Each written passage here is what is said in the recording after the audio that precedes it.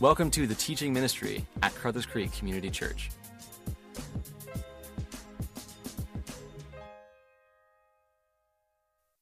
Amen. Well, good morning, everyone. Really glad that you are here again this morning, and a huge hello to our ever-growing online audience. Wherever you might be, we welcome you today. Well, today is the third last sermon in our series called Back to Basics. We've been walking through this amazing gift to the church and truly the world, the book of Romans. Last week we walked through Romans 14, and many of us were challenged and affirmed, and today we're going to walk through the first half of Romans 15. So again, please open up your Bibles or navigate there to Romans 15, and we're going to begin our story today. Paul is not done dealing with the issue of unity among us as Christians, both within a local church and also between local churches. But let's start where we must this morning. Unity is not about uniformity. Let me say that again. Unity is not about uniformity. As one said, churches would be a lot less likely to split or experience internal strife if everyone would simply think alike and behave alike and worship alike and dress alike and even have the same likes. But that is not what God has designed the church to look like at all. Though uniformity most likely is absolutely a way to create unity, that is not what God has called us to be. He has brought us together and bound us together, interestingly, through another person, through Jesus. Yet we all know, if we're honest, how easy it is for us to mess up in the area of unity, which not only brings pain to ourselves or our family or our church, but it also affects others for eternity. As I quoted last week, disunity and infighting is a most horrible sin because the propagation of the gospel of Jesus Christ is bound up, better or worse, for the degree of unity we display to the world. This week, as I was preparing to speak and praying and thinking, I found another shining example of our sinfulness in this story below. Two congregations, true story, were located only a few blocks from each other in a very small community. They thought it might be better if they would merge and become one united, larger, more effective church rather than being two small, struggling congregations. Good idea, they thought, and they got together and they tried, but they were not able to pull it off. Remember, this is a true story. What was the problem? Believe it or not, they could not agree on how they would recite the Lord's Prayer. One group demanded, they say, trespasses, and the other group demanded, forgive us our debts. Of course, as always, the local newspaper found out about the fight, and this is what was reported truly in the local newspaper. One church went back to its trespasses, and the other one went back to its debts. That's the truth. They decided because of arrogance and pride over linguistics not to come together and do the Jesus thing right. Now, we learned last week for the Christians in Rome, it had to do with another issue. Two, actually. Meat sacrificed to pagan deities. The local people would kill animals. They'd give a small portion to an idol, and the rest would be sold in the market. Could a Christian buy that? Could a Christian eat that? Should they even touch that meat? Christian Jews at the time didn't want to touch it because it was not slaughtered according to Old Testament Jewish law. And then there was the issue of holy days. Were all non-Jewish Christians, did they have to participate in all the Jewish religious holidays of the day? Well, what did Paul say? Well, here's one of the things he said last week in Romans 4:6. He who regards one day as special does it to the Lord. He who eats meat eats it to the Lord, for he gives thanks to God. And he who abstains does it to the Lord and gives thanks to God. As one simply said, Paul's indisputable point in 14 is this: people with opposing viewpoints on non-essentials can be both perfectly in the right will of God. In the historic context, if Christians from a Jewish background wanted to keep the Sabbath and abstain from meat and wine given to idols, no problem, do it. But if other Christians neglected the Sabbath and wanted to eat meat and drink wine given to idols, that's just fine too. Both positions are acceptable Christian positions, and believers who hold each position should not and cannot, never would condemn each other. Now, their issues are not necessarily our issues today. Sunday or Saturday may not be a battle for us or food given to idols, but we did talk about last week movies, cosmetics, alcohol, tobacco, card playing, dancing, fashion, Bible translation, what type of music you should play in church, material wealth, and even secondary theology. Now, we walked through all of that together. And there was one phrase I used at the end of last week's message I want to say again. It's a thing that's been said by Christians attempting to build unity throughout the centuries. In the essentials, they wrote unity. In the non-essentials, liberty. In all things, charity. In the essentials, unity. We will never compromise on the very essence of our faith. The virgin birth, the Trinity, Jesus being God in flesh, Him substituting Himself for us, heaven, hell, eternal judgment, all those things that have always been held. There is no compromise on Jesus being the only way to heaven. But on non-essentials, where we passionately disagree with each other, women in ministry, different views on spiritual gifts, church government, should you dance, should you not? These things, though significant and so should be thought through and defined for each local church, there must be liberty between each other. And in all things, here's the key word, charity. If Christians could just be nice with each other, the unity factor would go through the roof. Don't you agree? We need to be charitable to one another, even when we passionately disagree with each other. Now again, let me remind you, there is nothing new under the sun. There is no golden age to look back to when the church did it right.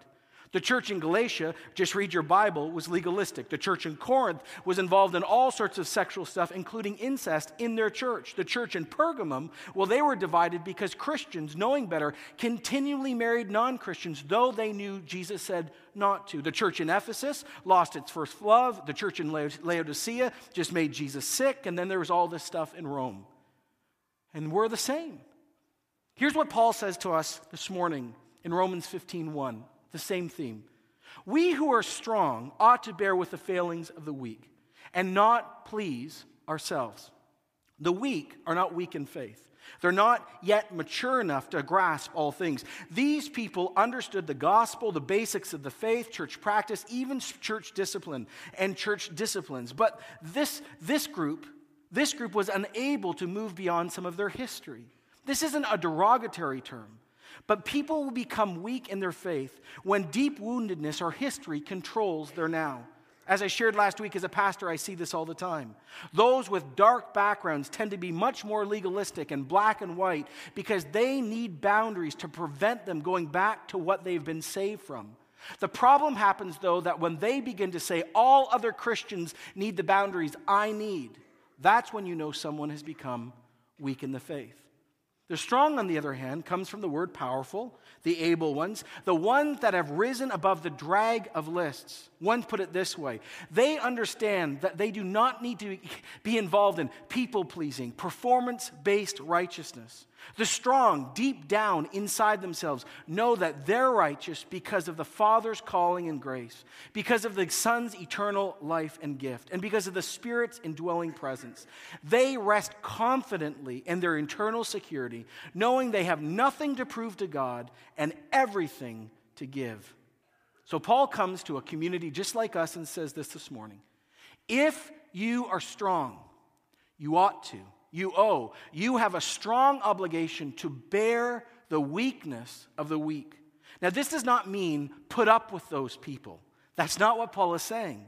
It means to carry, to take oneself onto another, to carry or share a load. It comes from the image of carrying a very heavy pitcher of water.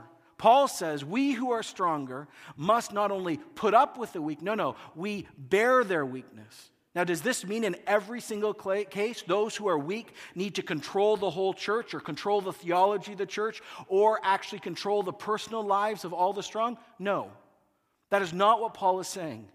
Again, as Chuck Swindoll so brilliantly wrote, so does this mean that a mature believer must continually exist in the prison constructed by the feeble sensibilities of weak Christians? No, this does not need to happen. Protect your privacy.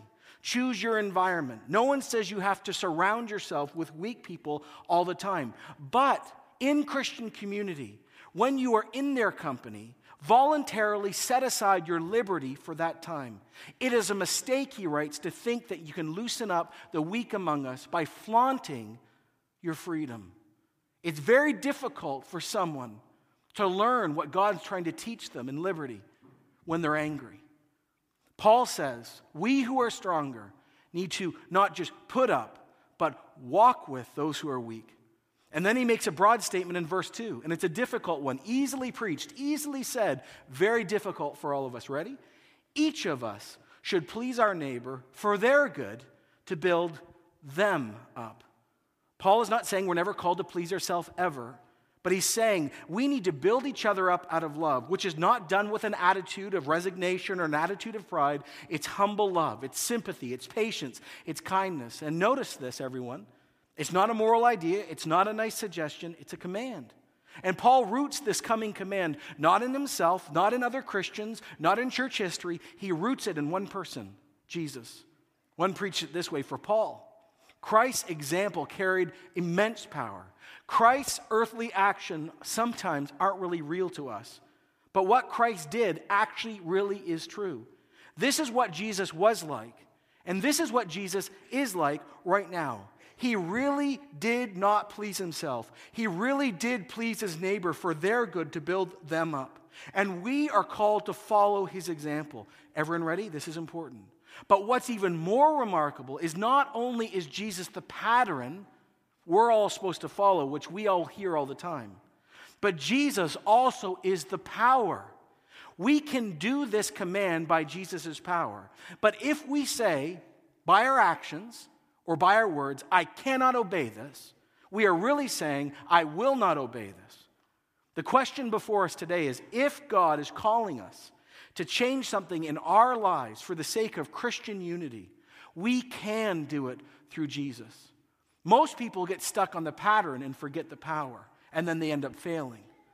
Paul brings actually all of chapter 14 and 15 home in this next verse, verse 3. For Christ did not please himself, but as it is written, the insults of those who insult you have fallen on me.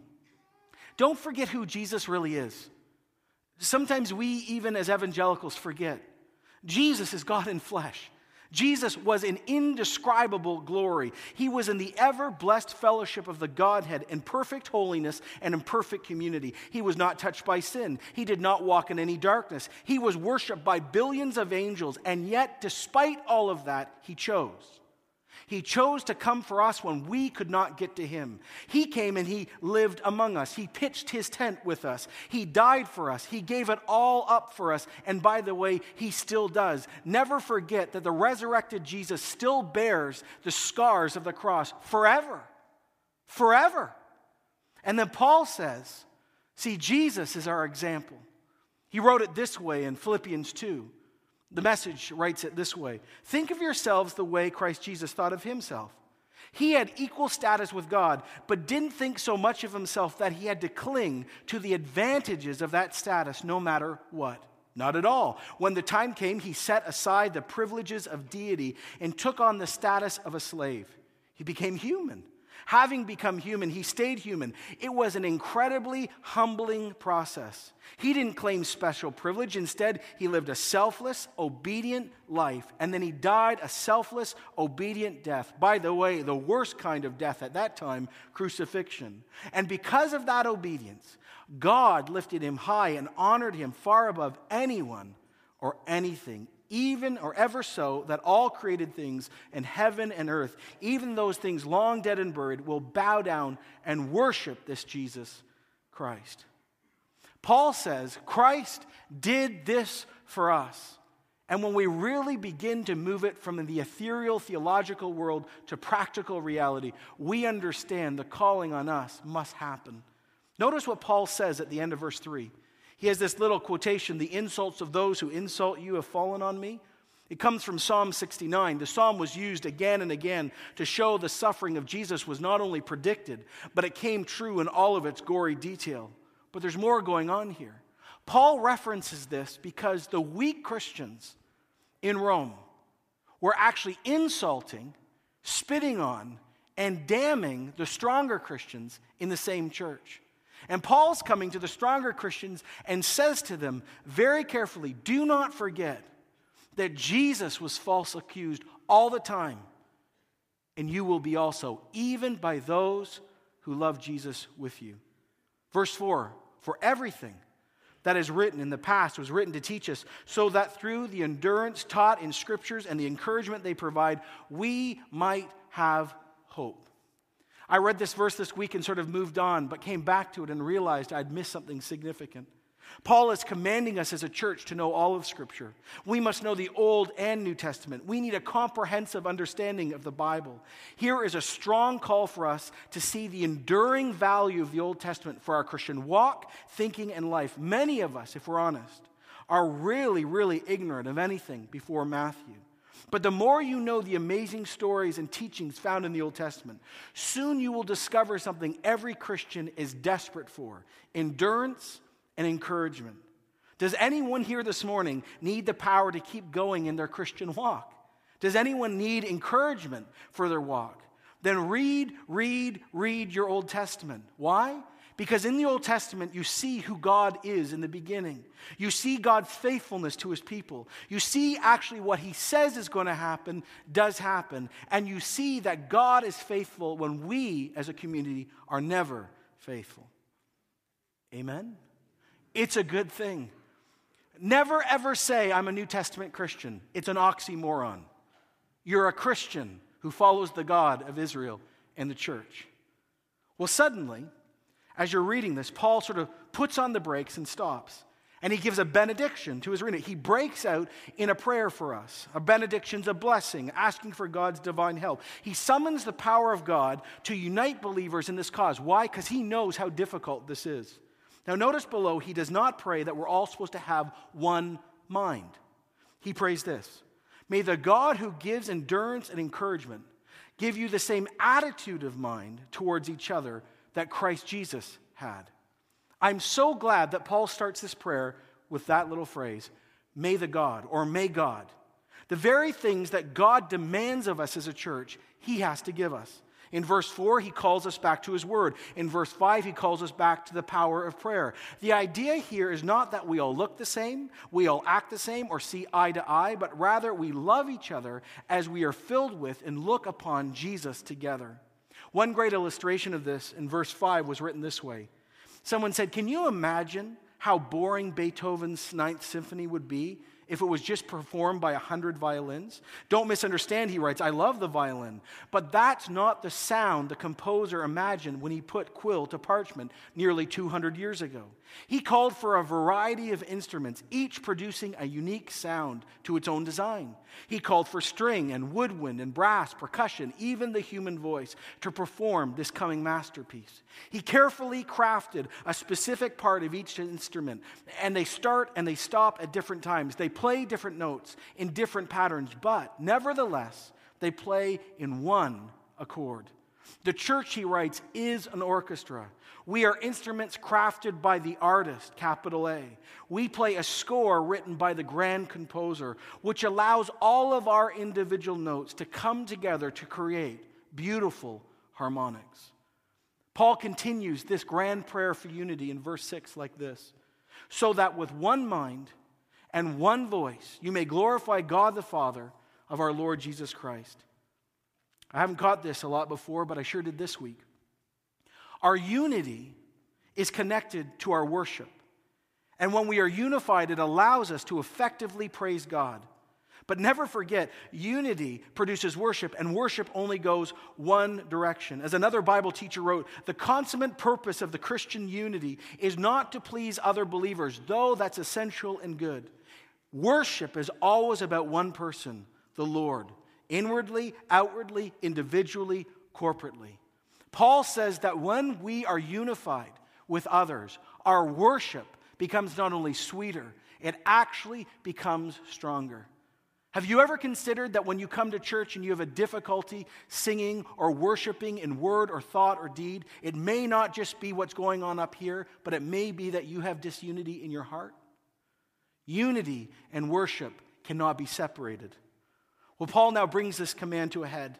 His call for all of us to deny ourselves and accept one another is now given. All of us, the strong, he says, the weak, everyone in between, all of this is connected to, defended by, defined by, and commanded out of Jesus' example. Here's a grand verse. Accept one another then, just as Christ has accepted you in order to bring praise to God. We don't usually do this, but we're going to do it right now. I want everyone to say this. If you're online in the Go train, say it quietly, but say it. Ready? Accept one another. Go back. Accept one another, just as Christ accepted you, in order to bring praise to God. Accept. Take one's self upon you. Welcome one another. Actually, it really transliterates, Christians, take other Christians into your heart and also into your home. Why? Simple. Jesus did this for you. Jesus welcomed you. Jesus accepted you joyously, despite our sin, despite all of who we are. He impartially welcomed us. Jesus accepted us even for the glory of God. Remember, the goal of history is that all people groups will come together in the presence of God and worship Him together as one voice. One said, think about the amazing diversity of Jews and non-Jews whom Christ has accepted. Christ's astounding example gives mighty force to Paul's challenge to us today. How did Christ accept you? How did He accept me? He accepted us with our many sins, our prejudices, our innumerable blind spots. He accepted us with all our psychological shortcomings, our cultural naivety. He accepted us with all our provincialisms. He accepted us even in our, here's the key word for everyone, stubbornness. And then the person writes, and that's how we're supposed to accept each other. No one knows what the last 24 hours will look like, right? No one knows when life ends, most of us.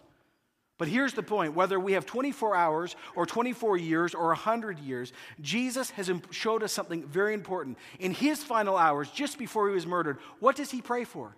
The unity of the church. Christ made us one by His willingness not to please Himself. Are there some legitimate, good things, or even rightful things that God is asking you to forego for the good of other brothers and sisters? Then by all means, forego them. Are there some believers who you have been unwilling to accept, hang out with, or be with because they're just not your type of Christian? Too bad. God says we need to accept them and love them. Let us covenant, he writes, to do this now. Paul says, look, everyone, just look around. Look at who Jesus has accepted. He'd say, by the way, I was a hardcore religious prof who also was a murderer, and he accepted me, so I better accept you. And then he says, by the way, Jesus is profound because he was sent both to Jews and non-Jews. See, God's about the world. For I tell you, verse 8, that Christ has become a servant of the Jews on behalf of God's truth, so that the promises made to the patriarchs might be confirmed. The King of the Jews has become the servant of the Jews, and he did this because he wanted to back up his own promises. God is faithful. All that was promised from Genesis to Malachi has found its fulfillment in the birth, life, death, resurrection, and ascension of Jesus, and the sending of the Holy Spirit. Paul says it's not just about us, by the way. It's for all people. He says, look around the world. It's happening too. And then he quotes all these verses. 2 Samuel, the Psalms, Deuteronomy, Isaiah. And don't miss this morning. It's important. Paul intentionally quotes from every formal part of the Old Testament. The law, the prophets, and the writings. Every part of the Old Testament, he's arguing, cries out for God so loved what? The world. God has extended his grace to everyone. Here's what he wrote in verse 9.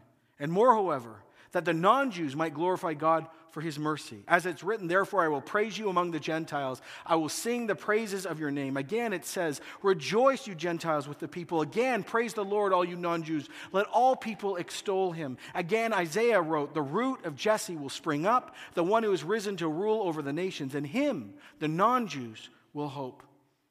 If you're not a Jew at all this morning, ethnically, or you don't have a Jewish background, I'm one of those, have you ever just stopped and let these verses sink in? Please, hear this. Have you ever just stopped and went, he didn't have to come for me? I think we all need to stop taking for granted that God needed to come for all of us. God didn't need to come for anyone. But in his mercy and sovereignty, he chose to do it. So he chose the Jewish nation. And by the way, he could have just stopped there. But he didn't stop there. And then he came for all people. When was the last time in your devotional life or during worship or during communion you've just stopped, if you are a Gentile, a non-Jew, and said, oh my goodness, thank you. Again, I've shared this before. The most pivotal time when this came home to me was when I was in Israel at the Wailing Wall. And I was with a Russian Jew who had become a follower of Jesus, a Messianic Jew, and he looked at me shaking his head, and I said, "What did I do? What did I do?" And he looked at me and he just said, "I don't understand how you non-Jews worship our God so much." I said, "Excuse me, he's my God too." What? No, but he looked at me and he said, No, but you understand, right? And it struck me.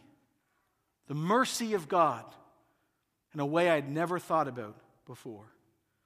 Well, Paul actually ends this section with another prayer. Paul prays twice in 13 verses because he knows that Christian unity is not going to happen without this. He says these words, and he prays them. "May the God of hope fill you with joy and peace as you trust in him, so that you will overflow with hope by the power of the Holy Spirit. May God give you peace and joy."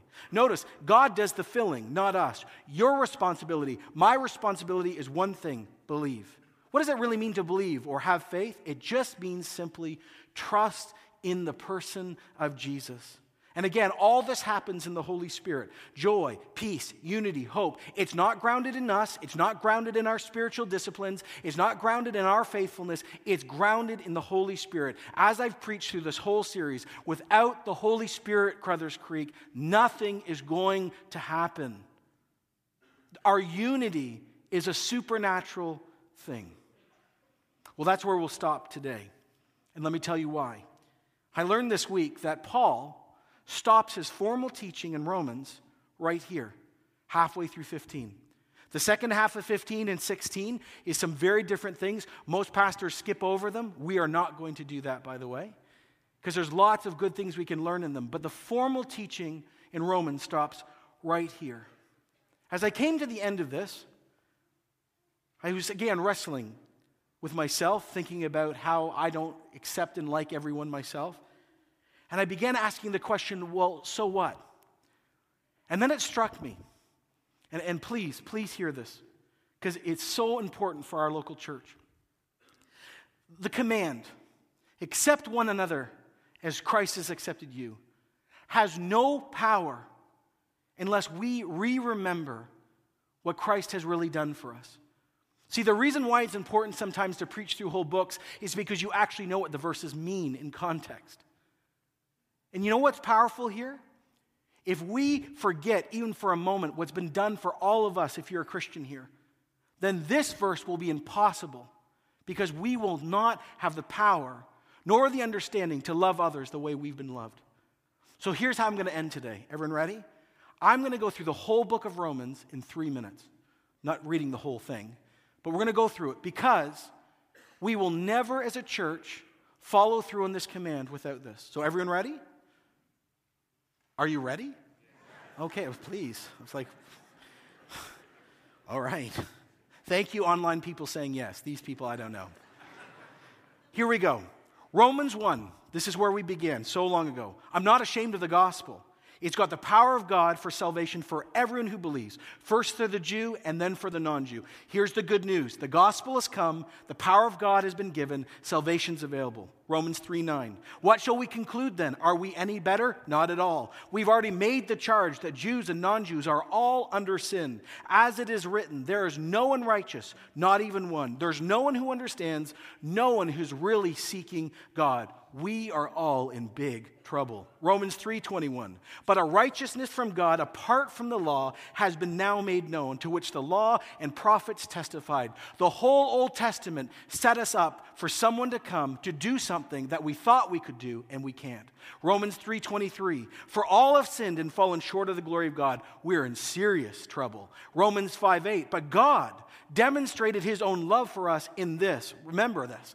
God demonstrated his love. He didn't just feel something, he did something about it. While we were still sinners, Christ died for us. Romans 6:23. The wages of sin is death, and we all have experienced it, but the gift of God is eternal life through Jesus Christ our Lord. Romans 8:9. You, however, Christians, you are not controlled by the sinful nature, but now by the Spirit, if the Spirit of God lives in you. If anyone does not have the Spirit of Christ, he does not belong to Christ. Good news, Christian, You don't have to give in to sin anymore. There is a greater power in you. Romans 8:30. And those God predestined, he called. Those he called, he justified. Those he justified, he glorified. You didn't get God. God came for you. He called you. He justified you and put you in a right relationship. And now he has glorified you. Why? Because heaven is already in your heart. Romans 8:37. No. In all these things we are more than conquerors through him who loved us. I am convinced death, life, angel, demon, present, future, nor any power, nor height or depth or anything else in all creation will ever be able to separate us from the love of God that is in Christ Jesus our Lord. Romans 9:16, it does not therefore depend on man's desire or effort, but on God's mercy. The death of religion has finally happened. We are no longer responsible to prove ourselves to a perfect God. Romans 10:9, that if you confess with your mouth Jesus is Lord and believe in your heart that God raised him from the dead, you will be saved. For it is with your heart that you believe and you are justified. It is with your mouth that you confess and you are saved. And then Paul says, and so because of all that, brothers and sisters, in view of God's many mercies, offer your bodies as living sacrifices, holy and pleasing to God. This is your spiritual act of what? Worship. When you hear all of that, then Jesus shows up to all of us and says, accept one another then, just as Christ Jesus has accepted you, in order to bring praise to God. You can clap now, by the way. That's a good thing. So catch this. If you divorce this command of Christian unity from our personal encounter with Jesus and our corporate encounter with Jesus, it has no power. But when you re-immerse yourselves and you truly hear this, have your identity grounded in this, you will be much more willing to accept others. As I've already quoted, never forget what is more remarkable is Jesus is not just the pattern, he is the power. So here's the question for our community this morning. What things, please, no, right back here. What things is God asking you individually or your family to give up? What provincialisms? What secondary issue? What perspective that may be cultural or historical, but not about us? What people do you need to start accepting? It doesn't mean you have to hang out with them 24/7, but what people are you being commanded to hang out with in the sense of accept? What people do you need to go back to and repair your relationship with them? What people have you judged without even knowing them? God comes to us and says our unity comes and stems from God's grace to us. If God's grace has not genuinely changed your heart, you will never love the unity of the church. If God's grace has changed your heart, you will die for the unity of the church. The level of your understanding and acceptance of grace determines how much you genuinely fight for unity. And by the way, you know how much you fight for it or how much you destroy it. God comes to us and says, Christ has done everything. Do this for others. And here's where I end. As Al and the team come up, I realized there's a reason why Paul prayed twice, and I shared it. This sounds great. This sounds fantastic. We can all go to Swiss Chalet and go, But within 2 days, we're still stuck with us. So Paul understood something. He understood that unity, just like salvation, is an otherworldly experience that breaks into us and changes us. And notice, these two prayers or benedictions he prays. He prays intently for a church radically consuming itself 2,000 years ago. And so, here's what I'd like to end with. I would like all of us sincerely to pray for the unity of our church. And by the way, these would be verses to pray every week for C4. So here's what I'd like you to do. Please get in the posture you best feel when you pray. So you may want to stand. You may want to cover your face. You may want to open your hands. You may want to go prostrate. All of this is biblical. No, really, like how you deal with Jesus in your devotional time is how we're going to do it now. Stand, sit, doesn't matter. Kneel.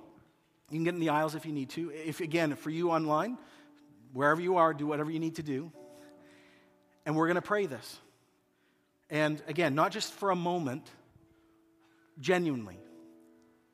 Because, as Joanna said as she was up here about her new position, we have to be a family to each other. And as many of you said rightly, if we're going to reach 10,000, we need to first of all have the first 1,000 treat each other right. So, here's the prayer right out of Scripture. Join me, please. God in heaven, through Jesus and through the Spirit, we pray this now. May the God who gives endurance and encouragement give Crothers Creek the same attitude of mind towards each other that Christ Jesus had, so that with one mind and one voice, we may glorify God our Father and our Lord Jesus Christ. We pray for endurance for this church and encouragement and the mind of Jesus that cannot be invented, preached, or prodded, but actually needs to be given. We pray that this church would glorify God with one voice and one voice alone. The second prayer, may the God of hope fill you now with joy that you do not have and peace you desire as you trust in him. Lord, help us trust you so that we may overflow with hope by the power of the Holy Spirit.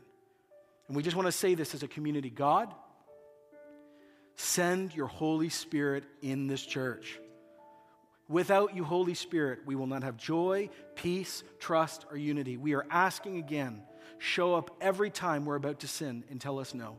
Convict us with godly sorrow, not worldly sorrow, and give us encouragement. We ask this now in the name of the Lord Jesus Christ, who accepted us when he didn't need to, but chose to. And all of God's people said, amen. Thank you for joining us. For more teaching, info, or to give financially, please visit us at our website, crotherscreek.ca.